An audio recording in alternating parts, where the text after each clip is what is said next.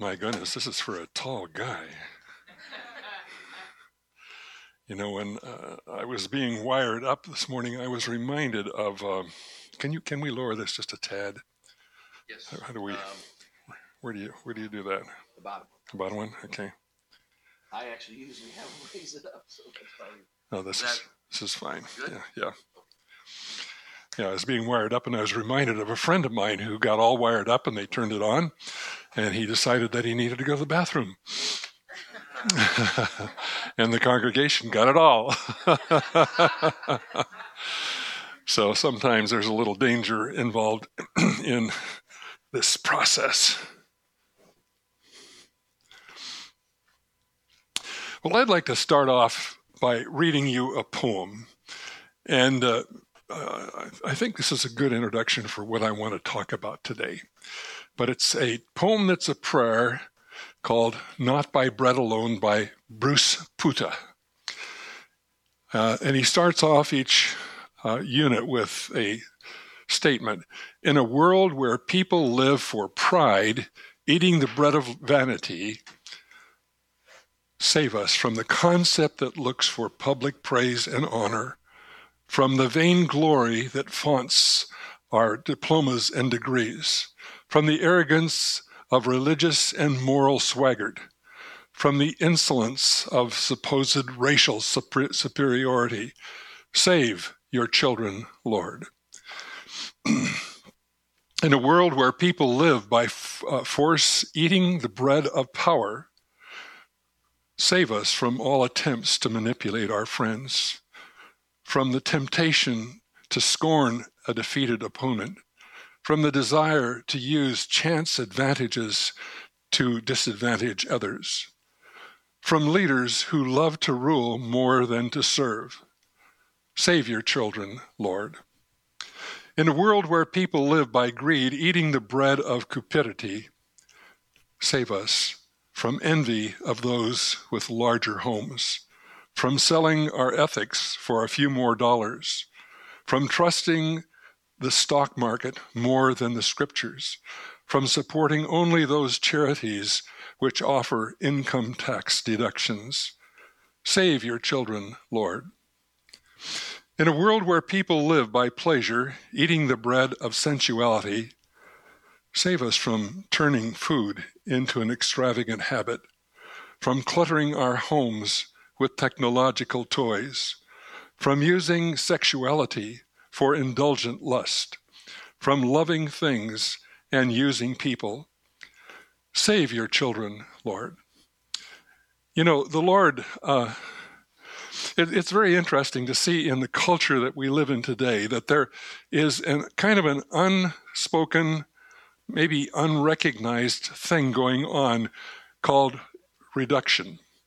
Reducing us from the high calling that God has on our lives to be these sophisticated creatures that are captured by these many things that I just described.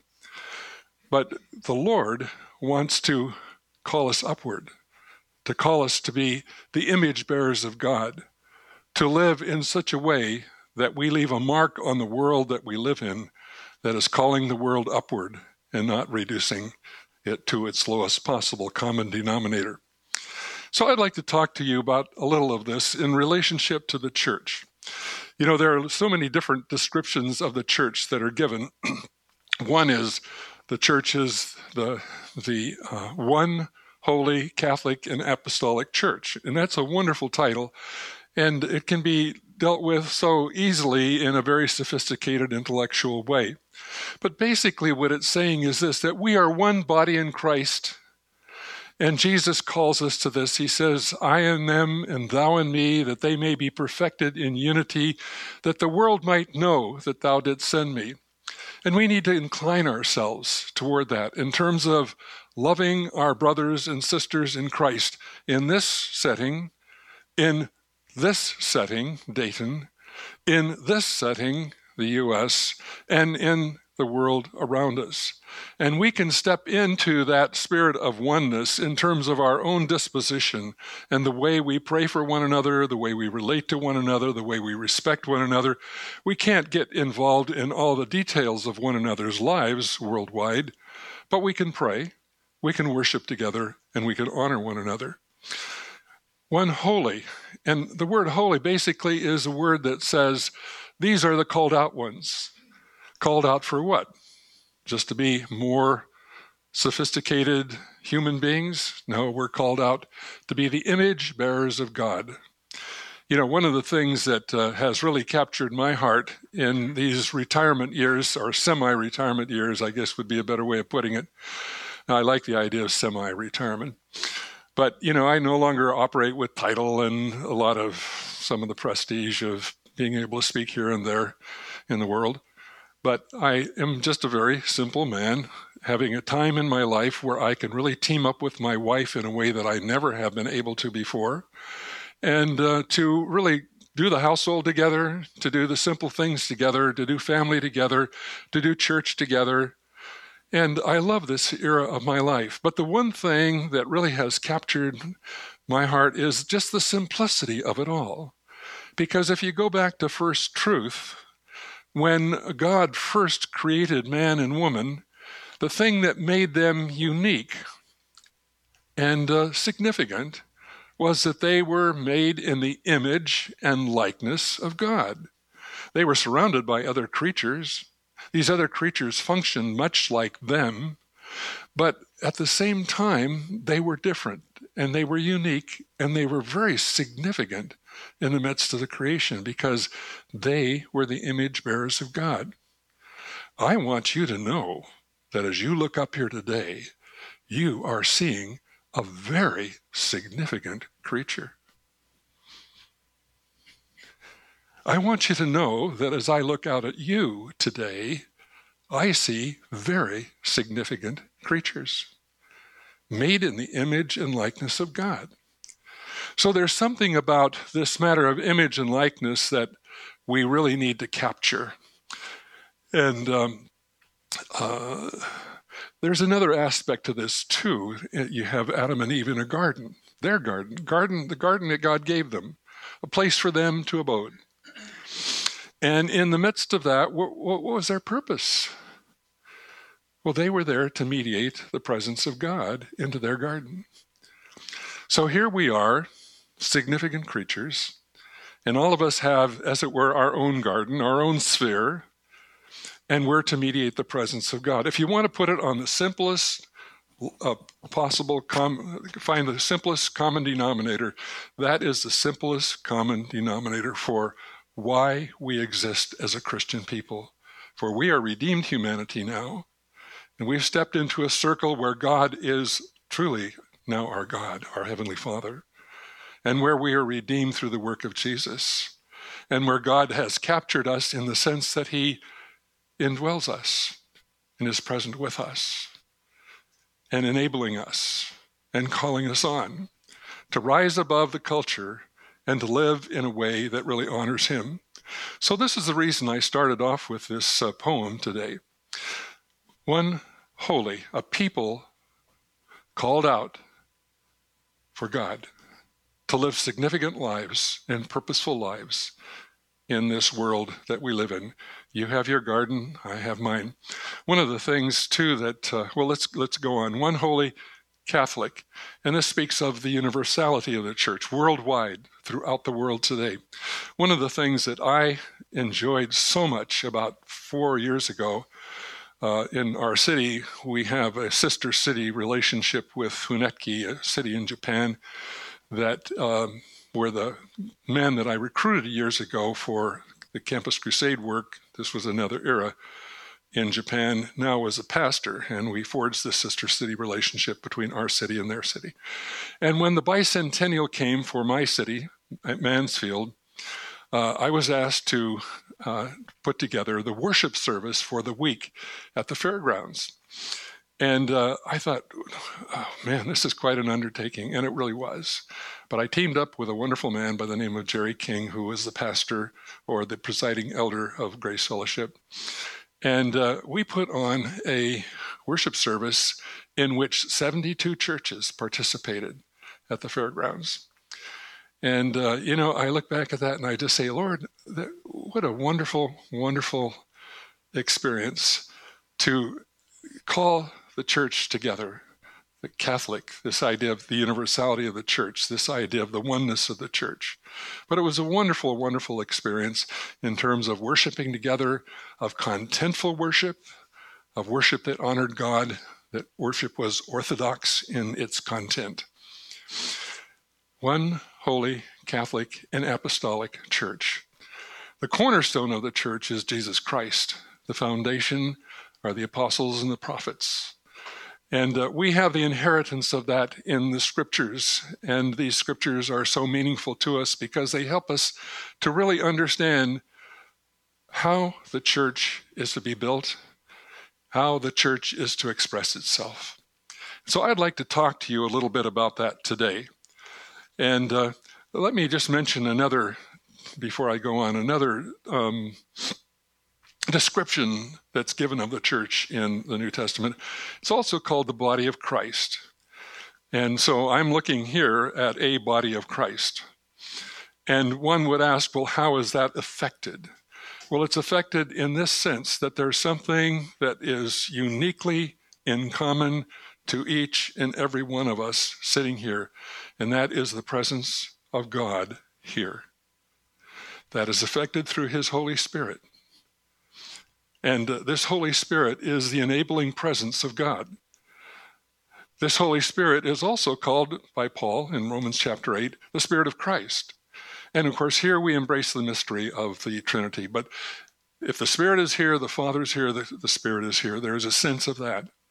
And we are called the body of Christ, to express Christ into the world that we live in, to the garden that we have. So I just wanted to, I'd love to develop that theme more. I just wanted to mention another title that's given to the church. My purpose today, let me turn to my purpose statement here. Some of you who have been in our class understand what I'm after. I had marked this beautifully, and now here we go. As the church, God has called us to be a people sharing a common life in God. This is to be much more than superficial social contacts. Contacts that pass for Christian fellowship. Rather, we are to be a people that have committed relationships under God to a life together in service to God and to the world as the people of God. Let me read it again to you, because I'd like for this to just sort of sink in. As the church, God has called us to be a people sharing a common life in God. So to be much more than a superficial social contact that people pass for Christian fellowship. Rather, we are to be a people that have committed relationships under God to a life together in service as the people of God. I'm going to work from several different portions of Scripture, but to get into that, let me just talk about this. Trying to build a church in modern secular society is like trying to build a house in a hurricane. We have so many different influences around us that are just sweeping around us and influencing us and causing us to lose our perspective of what this is all about. It's so easy for the church to become kind of an institution rather than a household. One of the challenges facing us is getting our lives ordered so that we can really live meaningfully before God here in this world. In this regard, I'd like to direct your thoughts this morning to a hierarchy of values. How do we prioritize our lives?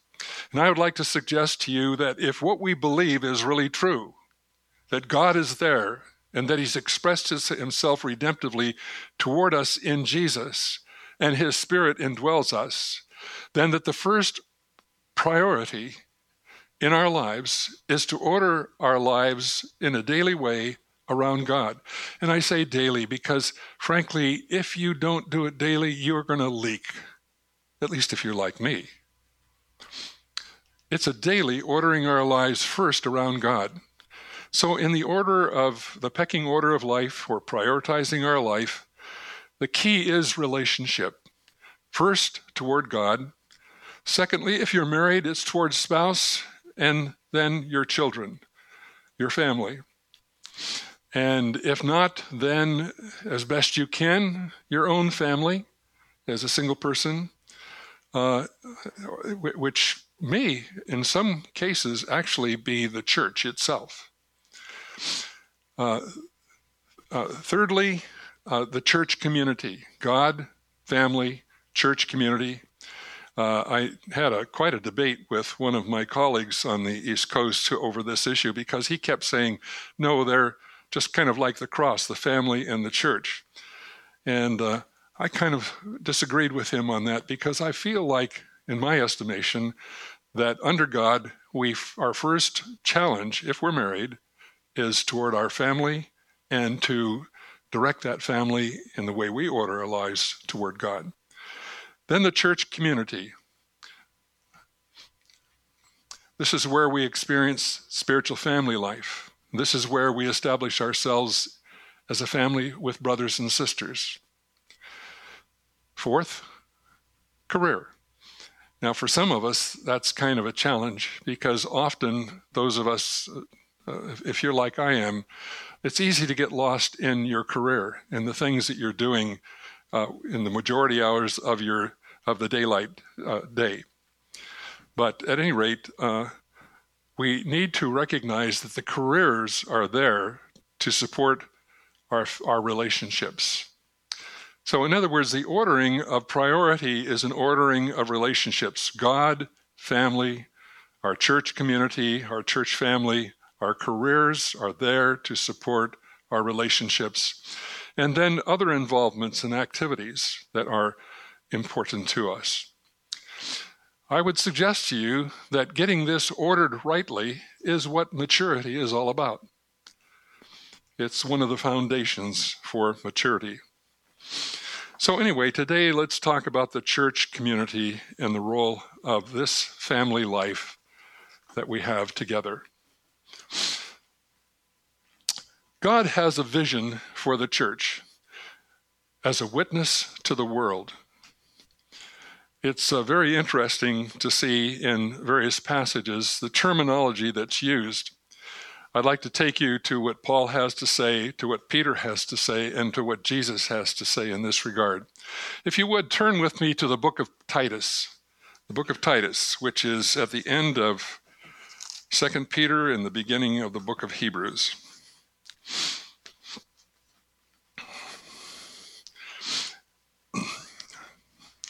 The situation is this, that Peter has left Titus in Crete to finish the work that had been started there. And he's there to appoint apostles, to teach truth and refute error, to build a people for God. These were the goals that were set before him. And it's very interesting to see the disorder that existed at that time. And I would like to suggest to you that maybe that disorder is not so different from today, even in the sophisticated world that we live in. Take a look at verses in chapter 1, verses 10 and following. As Paul is describing the people at Crete, he says, "For there are many rebellious people, full of meaningless talk and deception, especially those of the circumcision group. They must be silenced because they are disrupting whole households by teaching things that they ought not to teach, and that for the sake of dishonest gain.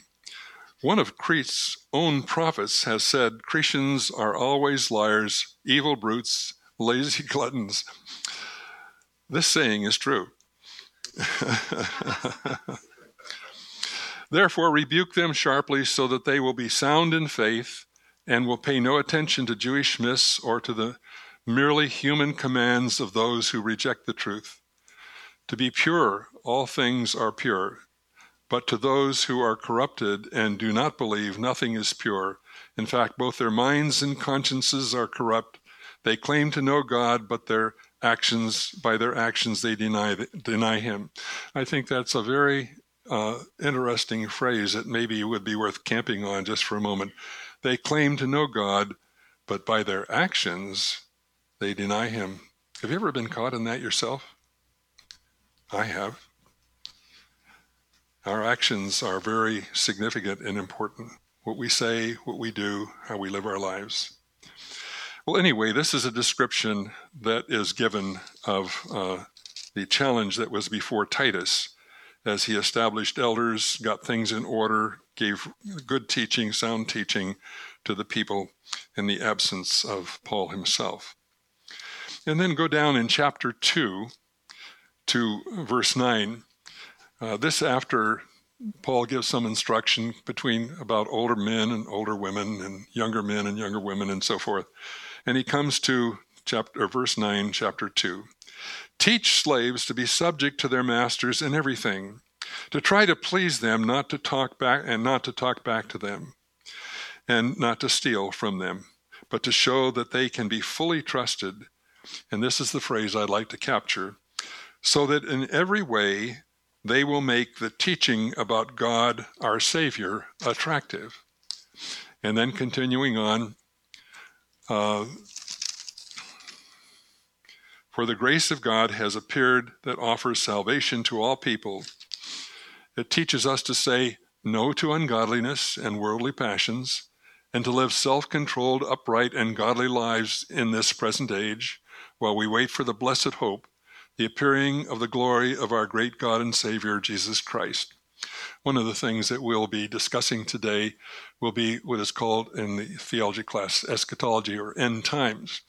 But the future that we have in God, basically what Paul is saying here, that future that we have with God is to break into the present, to affect how we live now, especially as we deal with hardships, difficulties, challenging situations, and so forth. This is called the blessed hope. And so he continues on. While we wait for the blessed hope, the appearing of the glory of our great God and Savior, Jesus Christ, who gave himself for us to redeem us from all wickedness and to purify for himself a people that are his very own, eager to do what is good. And so we have somewhat of a description of what the church is all about. We are to be a people for God, a people that are his very own, eager to do what is good. And if we're really making God daily the priority that he should be relationally in our lives, then we'll have that focus for the day. We'll have that focus as we go about the day. I try to do two things as I start the day, and I love the fact that as I have breakfast in our breakfast nook, I'm looking out at the woods, and I look at the creation, and I thank the Lord for that, and I look at the house, and I thank the Lord for the lovely warm house, especially in the winter that we have, and I see my wife across the room, and I say, thank you, Lord, for this woman. And but anyway, actually the two things I want to get at is this. Then I say to myself, who am I? I'm the image bearer of God. Why am I here today? I'm here in purpose to express the presence of God into this day, his character, his presence, his purposes for this day. Now, as I go through the day, there are times when that's not in focus, but nonetheless, it lingers there and it comes up every once in a while in my mind. I think of the times that I've been, I try to work out at the Y 3 times a week. And I'm in the locker room kind of, excuse me for being a little bit crass here, bumping butts with these other guys in this crowded locker room. And I'm reminded, why am I here? I'm here to mediate the presence of God. Is there something you have for me here today, Lord? And often there's an opportunity to say a word or two to somebody else. It's not always religious words. Sometimes they're just encouraging words. Sometimes it's just being cheerful and upbeat when somebody else is maybe going the other way. The other day I had an occasion where this guy was really swearing up a storm and using God's name, and I said, I didn't realize you were religious, you know.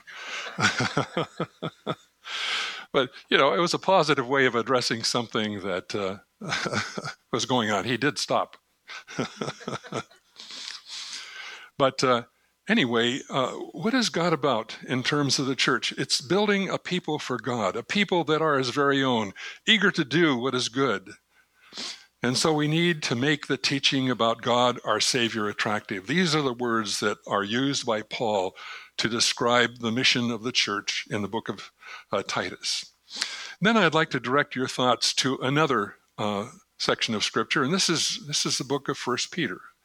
So what does Peter have to say about this? Look at 1 Peter chapter 2, and we'll begin, I think, with verse 9, as I recall.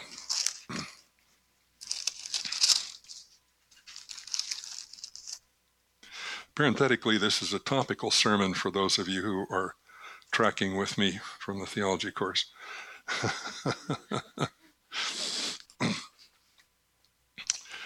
Okay, chapter 2, 1 Peter, and verse 9. But you are a chosen people. Well, for heaven's sakes, I'm looking at a group of what kind of people? Chosen. Wow. Chosen by God, Almighty God, the creator of the universe. Chosen for a purpose, a royal priesthood, a holy nation, God's special possession. Wow. I just want to underline that, God's special possession. That you may declare, the purpose again, you may declare the praises of him who called you out of darkness into his wonderful light. For once you were not a people, but now you are the people of God. Once you had not received mercy, but now you have received mercy. Dear friends, I urge you as foreigners and exiles, where is our citizenship? It's with God. To abstain from sinful desires which wage war against your soul. Live such good lives among the pagans or the Gentiles or the people of the world, that though they accuse you of doing wrong, they may see your good deeds and glorify God on the day he visits us. And he continues on in this description. So here we have, in this description that's given, you are a people of God, so that the world around us may see your good deeds and glorify God. Let's take a look again at a description that's given by Paul, and I would like to direct your thoughts then to Ephesians chapter 2. Very important section of Scripture here. Ephesians chapter 2.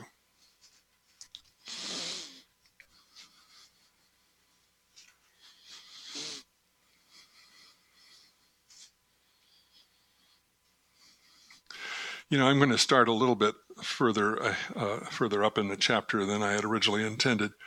I think this is something that maybe would be fitting for us here in this discussion. Ephesians chapter 2, verse 8. For by grace you have been saved through faith, and this not of yourselves. It's a gift from God, not by works, that no one can boast. For we are God's handiwork, created in Christ Jesus to do good works, which God prepared in advance for us to do. So you're not just saved to go to heaven, gang, and you're not just saved to be kind of a goody-goody Christian. You're really saved to magnify the Lord, to glorify him. We are God's handiwork created in Christ Jesus. It's very interesting. When I was first initially introduced to the church, it was all about getting saved and going to heaven and eternal life. But really, it's as much that as it is how do we live life now. We are saved for a purpose, and the purpose is to bring glory and honor to God in the situations and circumstances that surround us now. We are God's workmanship, created in Christ Jesus for good works. We are here to mediate the presence of God into our academic spheres. We are here to mediate the presence of God into the sphere of our careers. We are here to mediate the presence of God into our neighborhood. We are here to mediate, and gang, get a hold of this, those of you who are married now. I got your attention all of a sudden.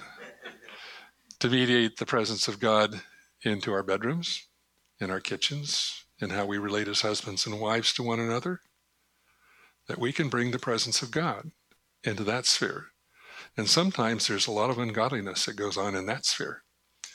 And we need to embrace the fact that that's a sphere of life that can be very challenging sometimes, but it's a sphere that God is calling us to demonstrate his presence to our wives, to our husbands, and in the presence before our children.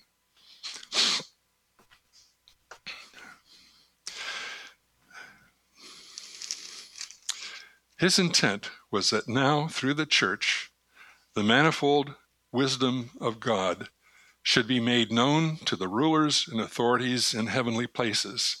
Take a look at chapter 3, verses 10 and 11, if you would.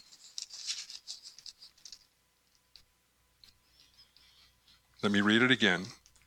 His intent was that now, through the church, the body of Christ, the family of God, God's household, the manifold wisdom of God should be made known to the rulers and authorities in heavenly places, according to his eternal purpose that he accomplished in Christ Jesus our Lord.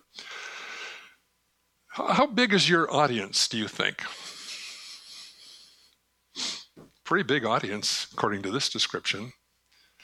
As the church of Jesus Christ, as the body of Christ, he's speaking of a sphere that we don't see, that sometimes we're not conscious of. But there are the angels in heaven and the demons of hell. There are these unseen spiritual forces. And we, as saved people, people that have entered into life in Christ, are here to be a demonstration to them, as it were a showcase, to demonstrate that there is a marked difference between how we were before and what happened when Christ came into our lives. We are here also, according to Jesus, to be salt and light in a world that's losing its savor and dwelling in darkness. And he said to us in Matthew 5:16, "Let your light so shine before men that they may see your good deeds and praise your Father in heaven." I was trying to think of a couple of illustrations of this on my way down here. And one thing that struck me was an incident that I observed some years ago of one of the elders in a church in New Jersey. Kevin Gann was an elder, a young elder, wonderful, a very accomplished person in his engineering profession. But he was not receiving enough income to really support the family that he had at this time. The children, he now had a number of children. And the apartment he had purchased had decreased in value and was much too small, and he was caught in a bind. So he went to his boss and he asked him if he would give him a raise. And he offered him, I think it was 5% raise or something. And Kevin said, if I don't have 10%, I can't pull off what I've got in hand in terms of the obligation I have to my family. So anyway, he sent his resume out, and an offer came back, and the man offered him a 7% raise in salary if he'd come and work for him. And Kevin said, "No, I need 10%. And he said, "Well, if we give you 10%, will you come? Will you not just use that as leverage?" And Kevin said, "Well, I will.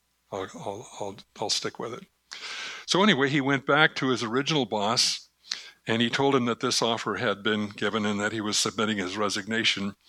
And the vice president then offered him a 15% raise and $20,000 towards the purchase of a bigger apartment.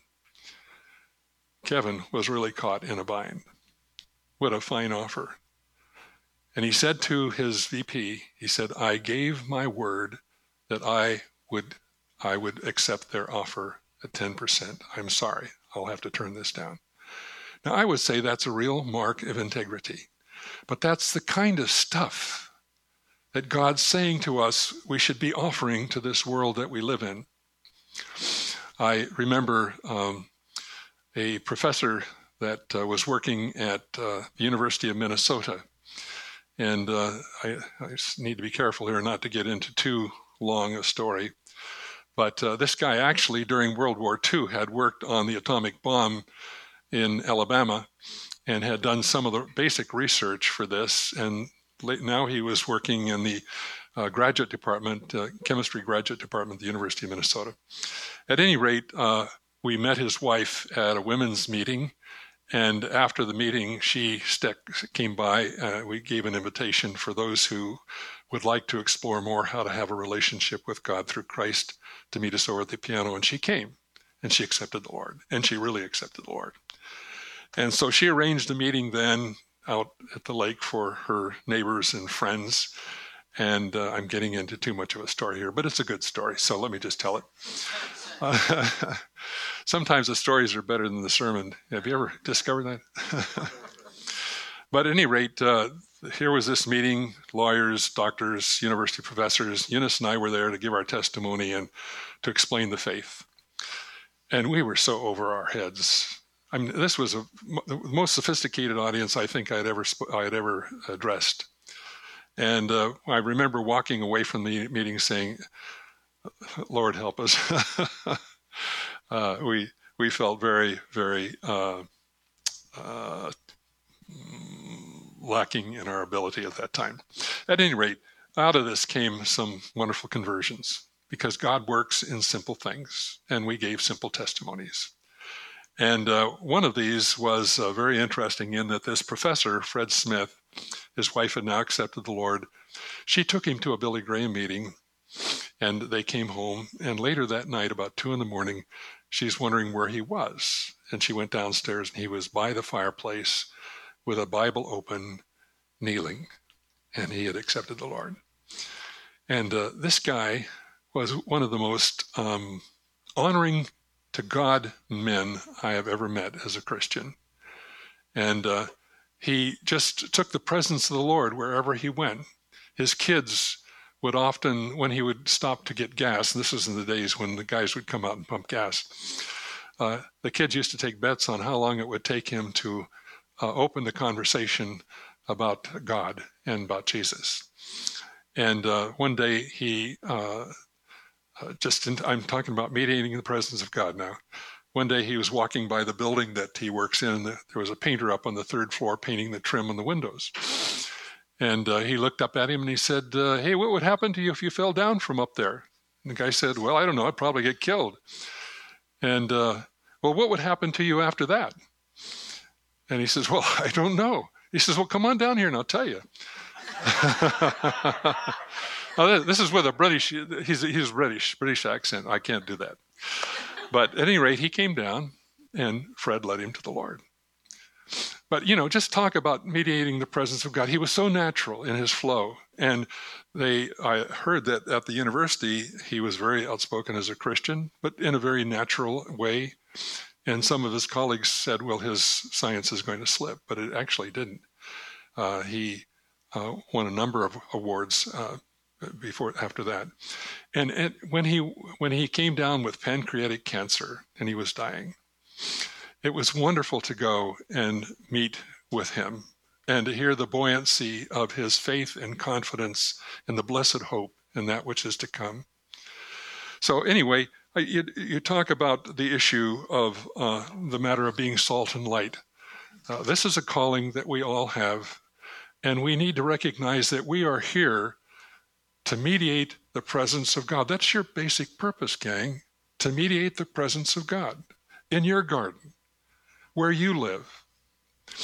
Now, we have another portion of Scripture that I'd like to direct your thoughts to as we talk about descriptions for the church. The church is called a household. Turn with me, if you will, to 1 Timothy chapter 3, verse 15. 1 Timothy chapter 3 and verse 15.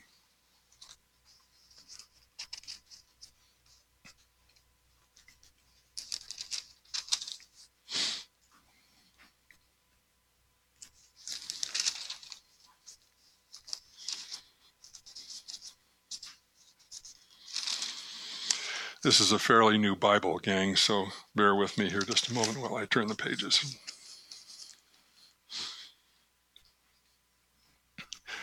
Here Paul is speaking to Timothy, and he says, "If I am delayed, you will know how people ought to conduct themselves in God's household, which is the church of the living God, the pillar and foundation of truth."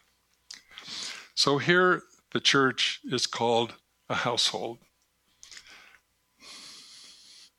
You know, often an object has worth on the basis of what occupied it or who owned it before.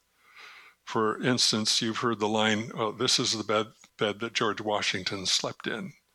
Well, that was just another bed, but it was a bed that George Washington slept in, and it had intrinsic value because of that. Well, this household that we're part of has intrinsic value because here we have the presence of God. God is here. God is present with us. And so we need to practice that presence of the Lord, both individually and corporately together, in worship, in praise, in thanksgiving, in adoration, so many ways for us to express that presence. It's also a presence that we practice by what we do, not just by what we say, how we live our lives. It's a family sharing a common life in God. We have a Heavenly Father who's present. We have brothers and sisters. It's not just superficial social contacts that pass for Christian fellowship. This is a people with committed relationships to live and serve as the people of God. Does that describe you? This is a people with committed relationships to live and serve as a people for God. The church is to be much more than just an institution. It's to be much more than just a supermarket for spiritual values or spiritual things. We are here to be a people that honor and serve the Lord, that live fully for Him. God's household, and you are members of that household. It's also called a pillar, or the pillar and foundation of truth, the 1 Timothy 3:15 passage here. Not just the great foundational truths, but it's also a matter of how we live our lives. It's truth that's lived, not just left up in a cerebral capacity or vacuum up here. How do we live our lives? I am reminded of the nursery rhyme from childhood. This is how we brush our teeth, brush our teeth, brush our teeth. Well, this is how, in the church, how we relate to God. This is how we relate to each other. This is how we raise our children. This is how our sexuality works. This is how we relate to our neighbors. This is how we conduct ourselves at work as employees or employers. This is how we do our finances and use our finances in a way that glorifies God and that honors Him generously. It's a nursery rhyme, as it were. This is how we relate to God. This is how we marry. This is how we do family life. This is how we raise our children. This is how we do our sexual life. This is how we reflect our neighbors. By the way, this issue of sexuality is so confusing today. I mean, the culture is speaking to us massively in a way that is totally reductionist, reducing us to creatures, not the image bearers of God. And I would just challenge you today to really think that through as we deal with a culture that is going in just the totally opposite direction.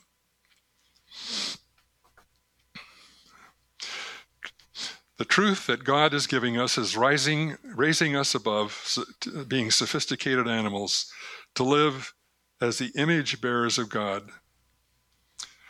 And in this, then God is moving us towards true maturity.